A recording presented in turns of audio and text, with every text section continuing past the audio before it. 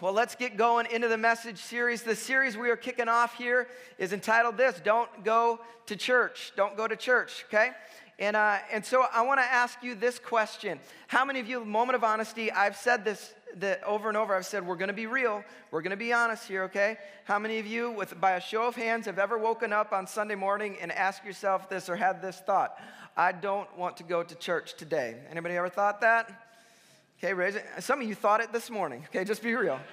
You thought it this morning. If you didn't raise your hand, you are either a liar or you are far more spiritual than I am, okay?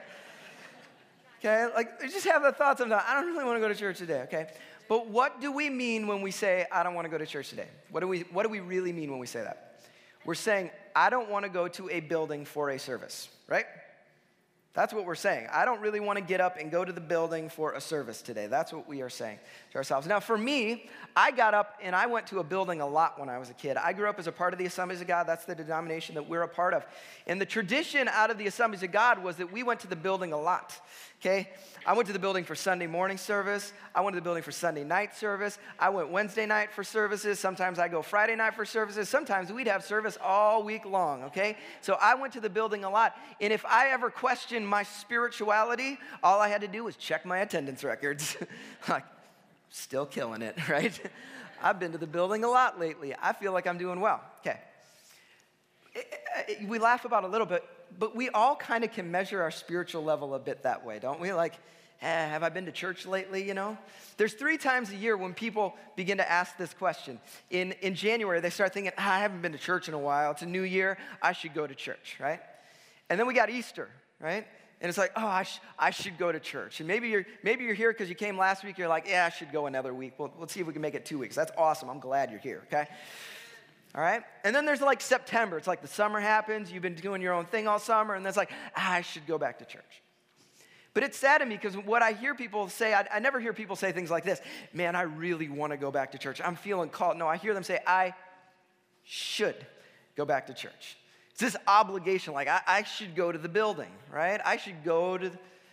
Is there anything more uninspiring than this I should go to church feeling? This obligation, this level of spirituality that's showing up to a building for a service.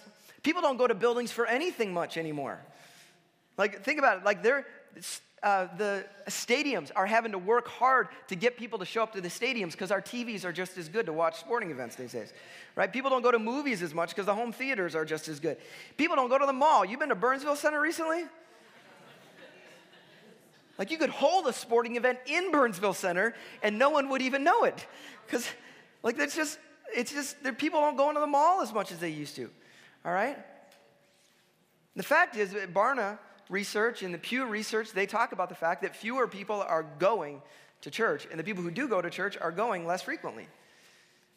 So if the target, if the goal, if the thing we're firing at is how can we get people to go to a building for a service, then we're failing.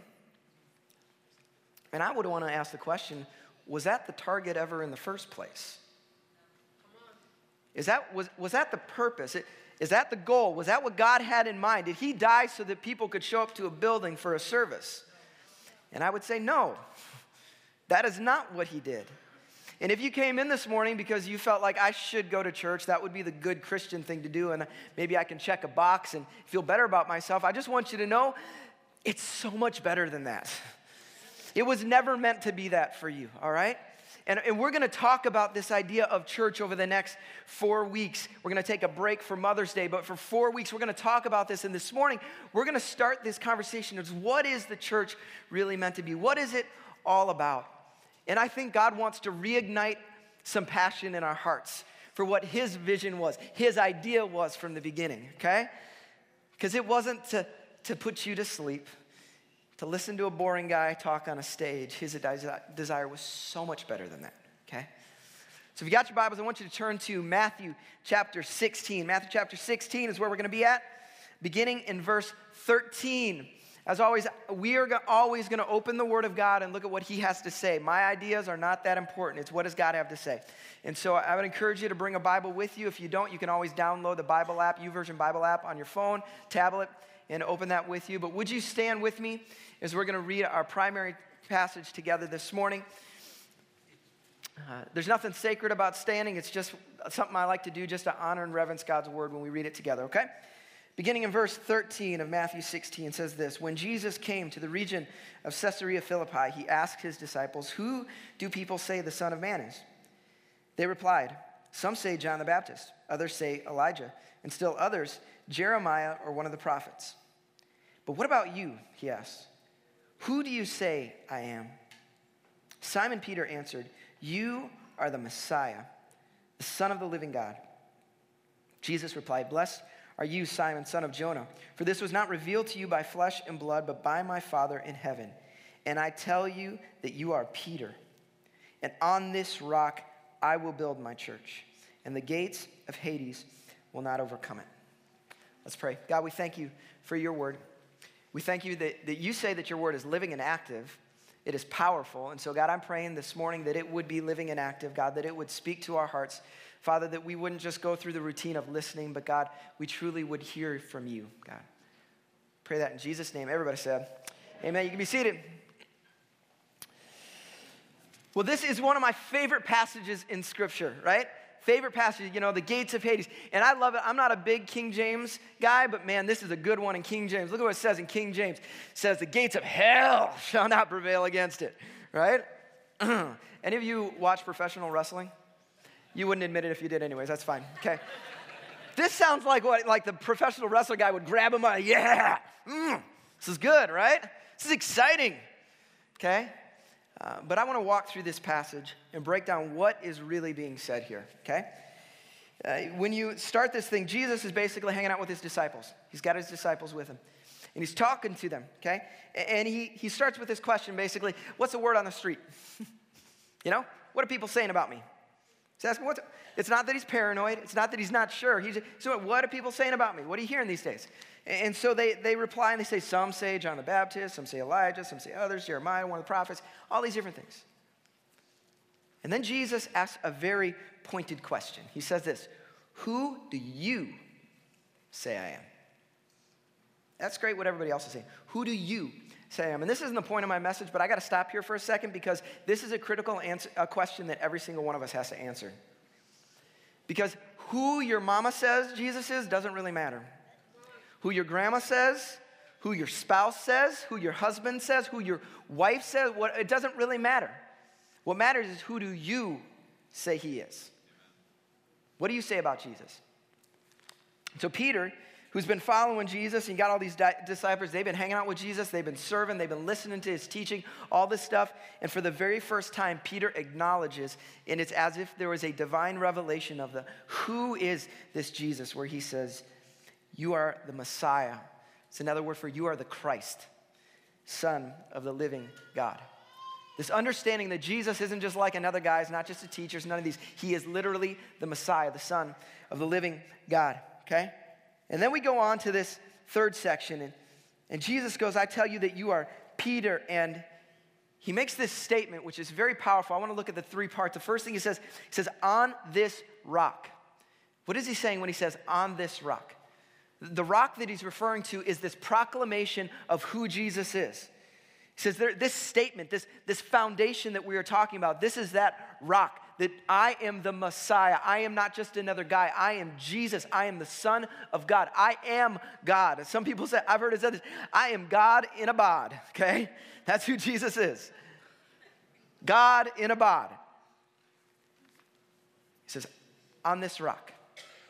What's he going to do? Second part, he says, I will build. Listen, I'm doing something in the world, okay? I am literally I'm doing a work. I'm building something right on top of me. I'm building something on top of myself, okay? It's about me, and I'm building this structure, okay? And then he goes on and says this, which is the most important and yet the most confusing part of this scripture. I will build my church. I will build my church. This word church is where we have a problem, okay? Because this may be one of the most misunderstood and misused words that we see in Scripture. And it's been this way for centuries. The original word in Greek that we see here for church is this. It's ekklesia. How many ever heard that word before? Ecclesia. A few of you heard that word before. Ecclesia. I'm going to be talking about this for the next little bit, and some of the thoughts came out of a book called Deep and Wide by Andy Stanley. He discusses this a little bit, but this understanding of ecclesia is where we get lost and we miss things. Because ecclesia, you might be interested to know, is not a religious word. Like, we think of church as a religious word. Well, the root of the word that we have for church is not a religious word. It was actually a secular word, and it's very prevalent in Greek culture, which the New Testament was written originally in Greek.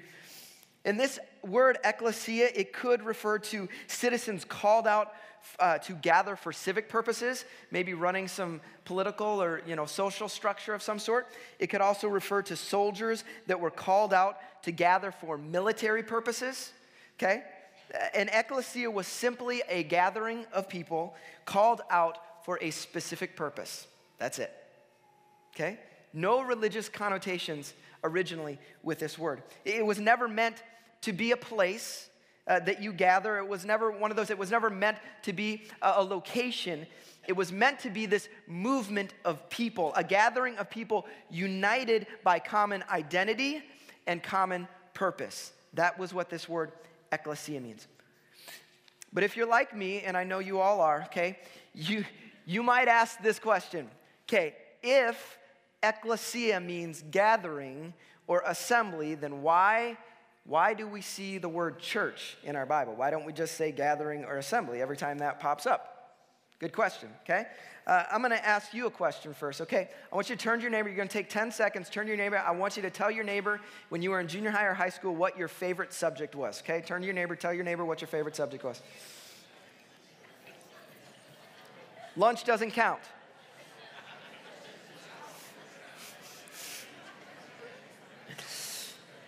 All right. Where are the math geeks? Any math geeks out there? We got math geeks, okay? All right, who said lunch? Some of you probably did say lunch, that's fine. Right, who said English? Anybody like English? Okay. PE, who liked physical education? Yeah, that's right, that's good. Anybody like history? History, hey! History, good. I got a room of history buffs because we're about to have a history lesson, folks. Okay? If you didn't like history, sorry. Get over it. I'm going to give you 2 minutes of history here. Okay? The church started as the ecclesia of God, this movement of God's people, right? For the first several centuries, that's what the church was. In fact, Christianity under the Roman Empire was completely illegal. It went from, times where it wasn't quite as bad, but there were some times where it was really bad to be a Christian, okay? They were killing Christians all over the place, all right? And then this is this movement. It was illegal to go gather, so you would do things in homes and you gather small gatherings in different places. And then 313 takes place, and a man named Constantine. How many ever heard the name Constantine before? The name Constantine. Constantine, in 313, he stepped into he wasn't the emperor at that point in time. He stepped into some leadership, and he put forth this legislation that made freedom of religion available for the people in Rome. So they could worship however they wanted to. And at this time, it kind of loosened the constraints a little bit. So Christians could begin to worship freely and not have to be quite so worried about things. Time went on, and Constantine, if some of you know, eventually became the emperor of Rome. And at one point, Constantine professed faith in Jesus. And within a matter of a few years, the Roman Empire went from just simply being freedom of religion to Constantine actually making Christianity the official religion of the Roman Empire. So it went from being you'd be persecuted if you were a Christian to suddenly all the big hobnobs, all the big people with all the money and the power and the influence, suddenly they were now Christians. And so when they wanted to gather as a church, guess where they got to gather now? The cool places, the big places. All those temples, some of those temples that once were used for pagan worship now suddenly became houses of worship for the church. You ever heard of the word basilica? The Latin word basilica. We got a basilica downtown. That was what they would call for these gathering places. And basilica is actually not a religious word either. That was also another name for a gathering place. But time went on, and these houses were given, these places where you would show up to worship were given different names. Eventually, there was a word in the German language that became prevalent, and that's this word Kirche. Kirche, which literally means house of the Lord. This is a German word, okay?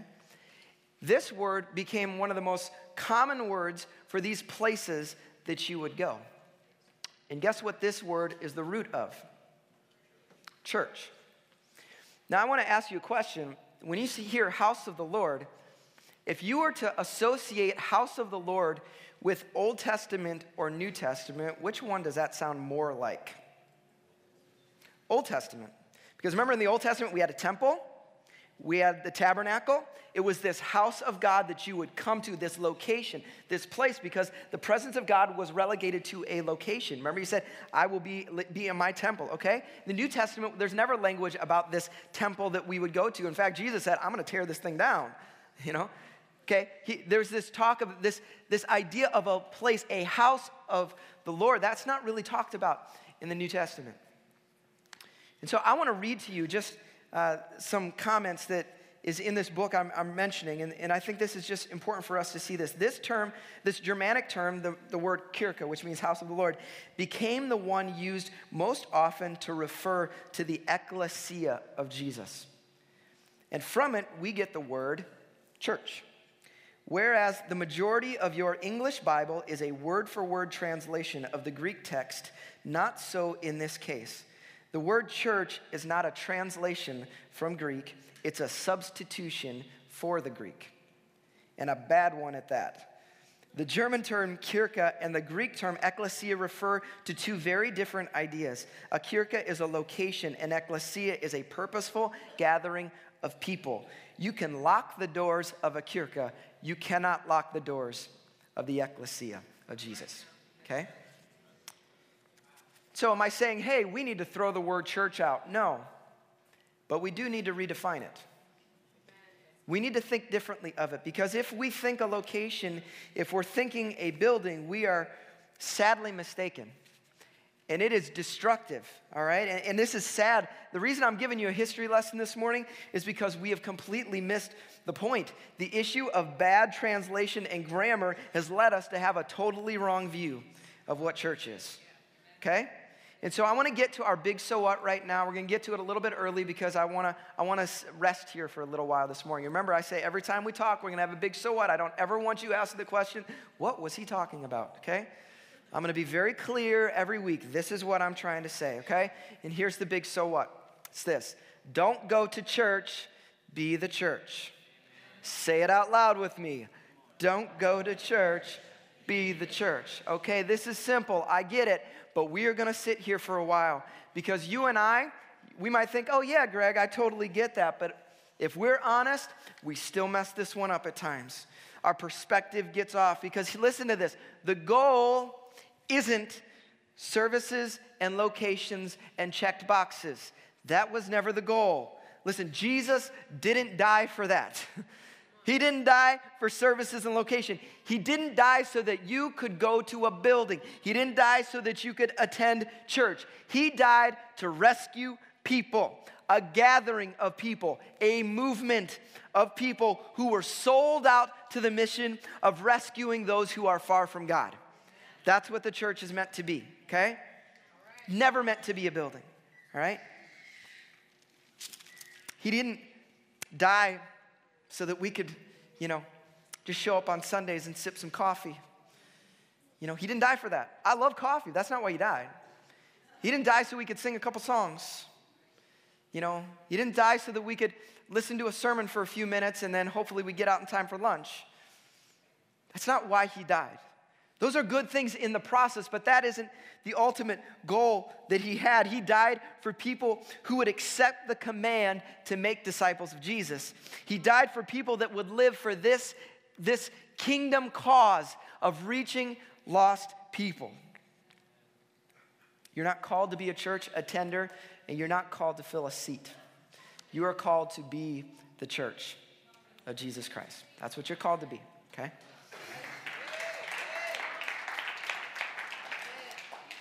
So it's really good. Okay, that's good. We clap for that. That's good. Okay, but let's get really practical for a second, okay? And you may learn this about me in time is that I don't mind meddling a little bit. So here I am. I'm about to meddle, okay? Okay, so because we can think, yep, I'm going to be the church. I'm going to be the church. Okay. Problem is when we have the mindset, and you might say, yeah, be the church, but we can still have this thought, I'm going to go to church.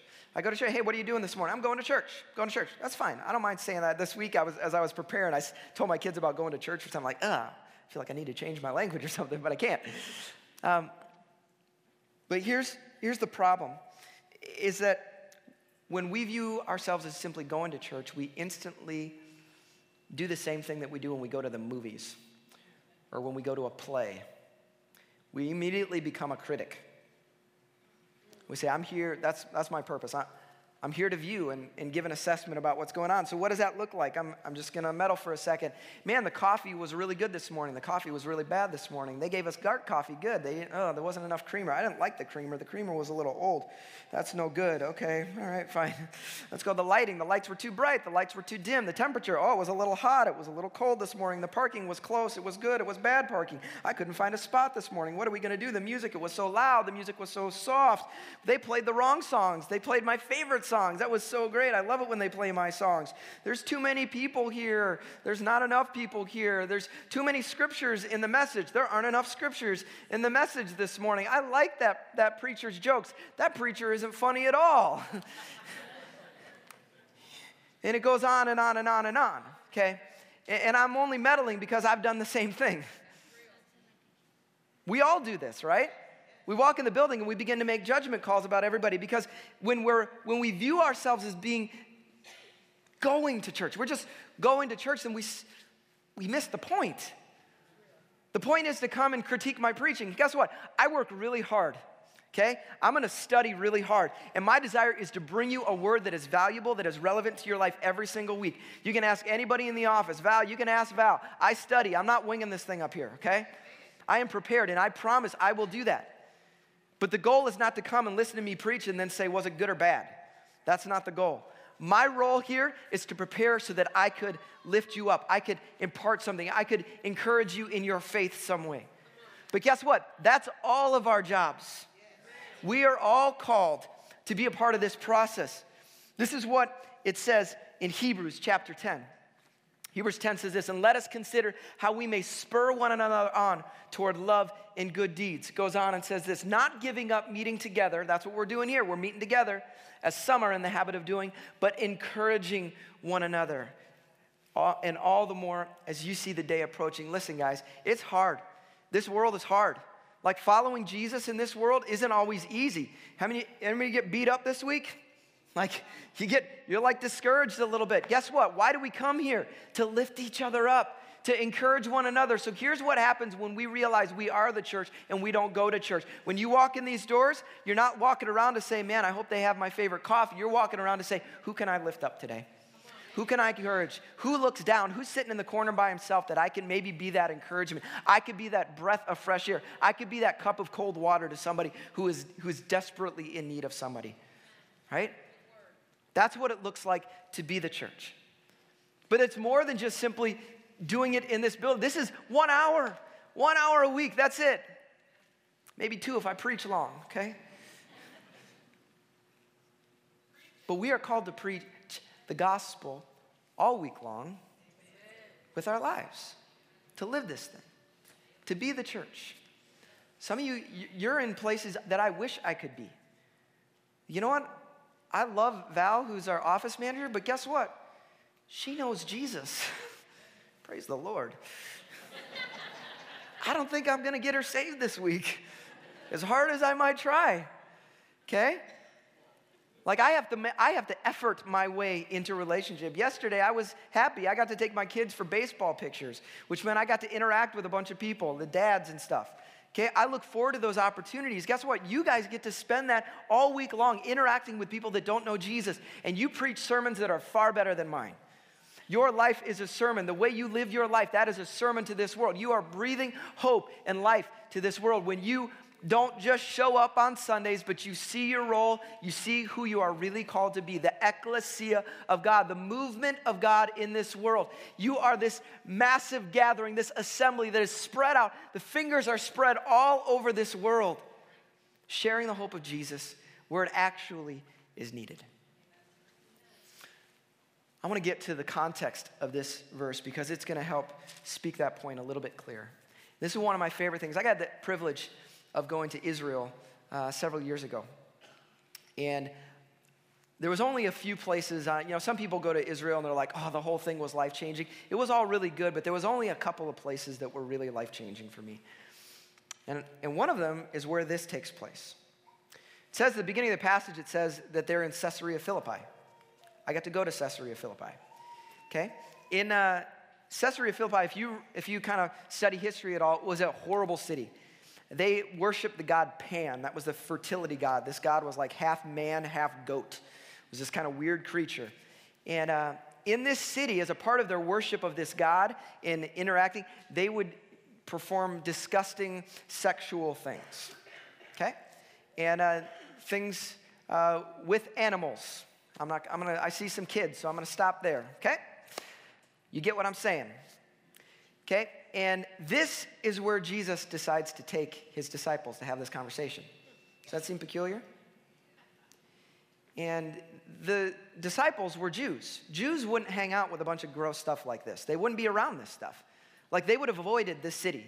That's what the city's known as. That's what it is. It's all about this, okay? There's a place in the city, though, which I find very interesting. I'm going to show you a picture here. I took this picture, okay? See up here, this is this cave. You see how there's water coming out of here? This cave is in Caesarea Philippi, and there's actually a spring at the back of this cave. And back when this period of time was taking place, there was a temple that was built in front of this cave, okay? It was lined up right to this cave. And they would do what they would do, okay? Fill in the blanks, and they would sacrifice to the gods.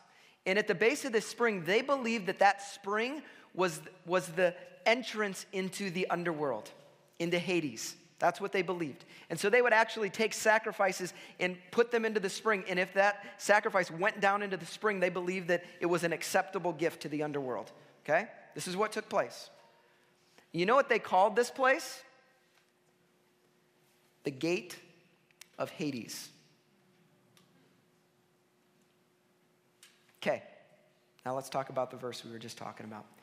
You find it interesting that Jesus took his disciples to a place of utter brokenness where people were doing things that are unspeakable, unimaginable.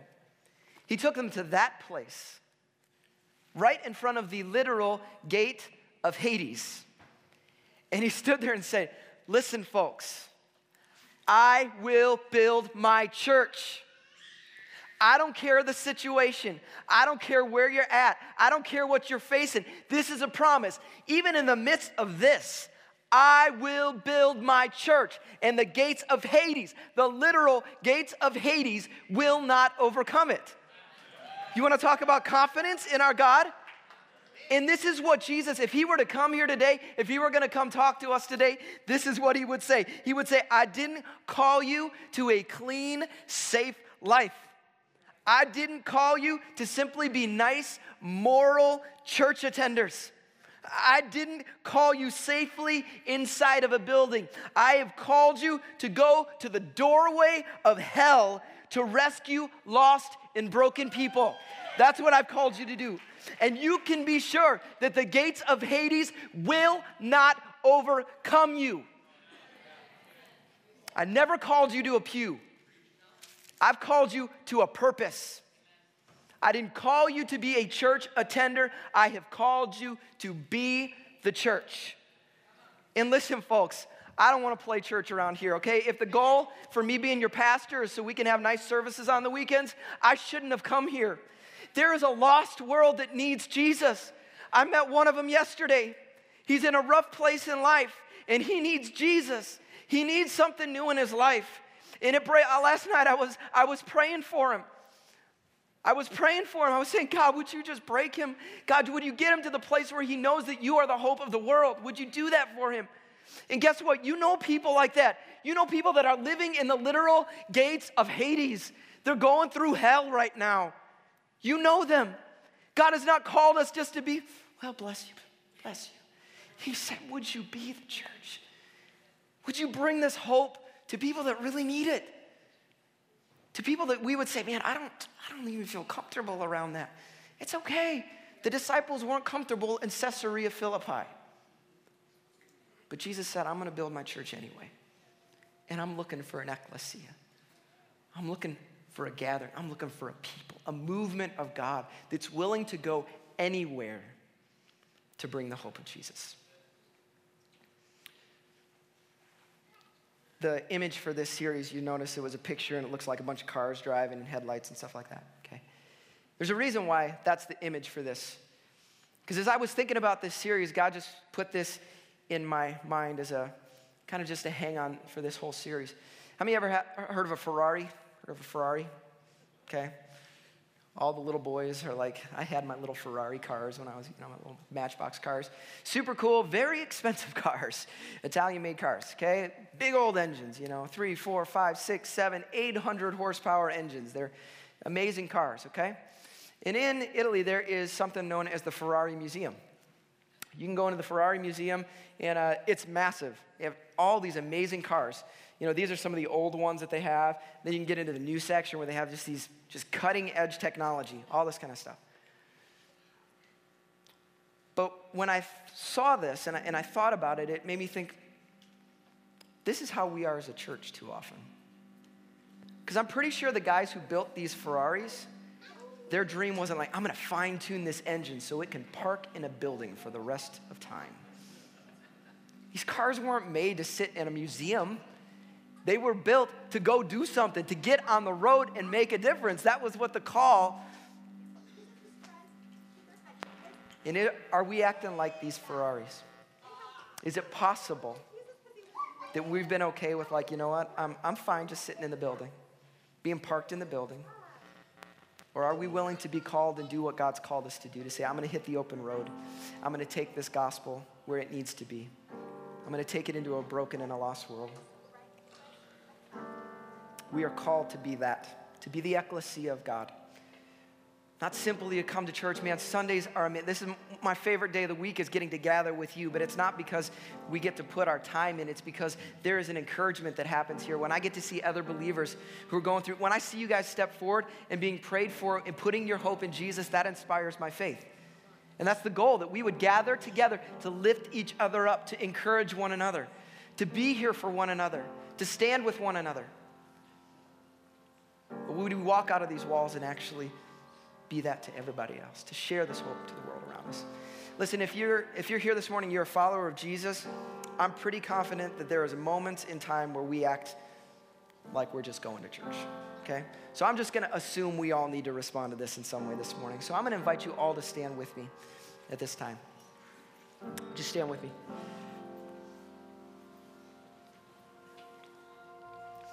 And as that act of surrender, I'm going to ask you, would you just place your hands out like this?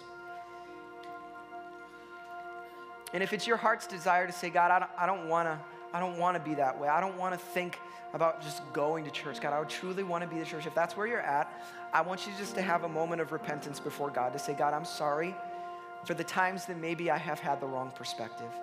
Well, maybe I haven't thought the way that I should. Maybe I haven't seen things the way that I should. Just take a moment in your own words to just simply surrender yourself again to God. Forgive us. Forgive us, Lord. Forgive us, Jesus. Forgive us, Jesus.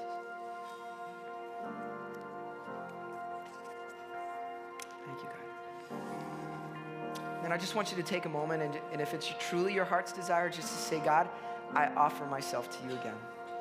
God, I take the restraints off. I don't say I'm just going to do what I want to do. God, I want to do what you want, God. So just take a moment to do that. In your own words to God, just speak that to him.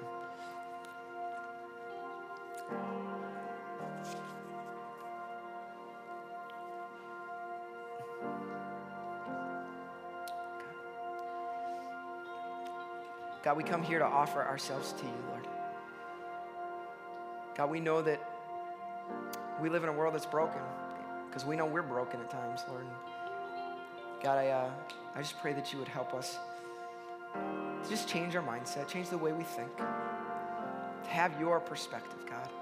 Father, that we wouldn't miss the mark by being concerned about checking boxes and going to buildings for services, but we would focus on how can we live this thing out? How can we be what you've called us to be? How can we strip off the religious just experiences, the religious ideas that we've had in the past, and instead live this thing beginning in the morning to say, God, I'm here for you. How can I be used by you? In my family, how can I be used by you? In my work, in my school, how can I be used by you, God? When I come on Sunday mornings, hopefully the music is good. Hopefully the preaching is good. But God, I pray, how can I serve someone else? How can I lift someone else up, Lord? How can I encourage somebody? Help us to do that, God. That we would be the church, Father. We would be the church. Pray that in your name, God.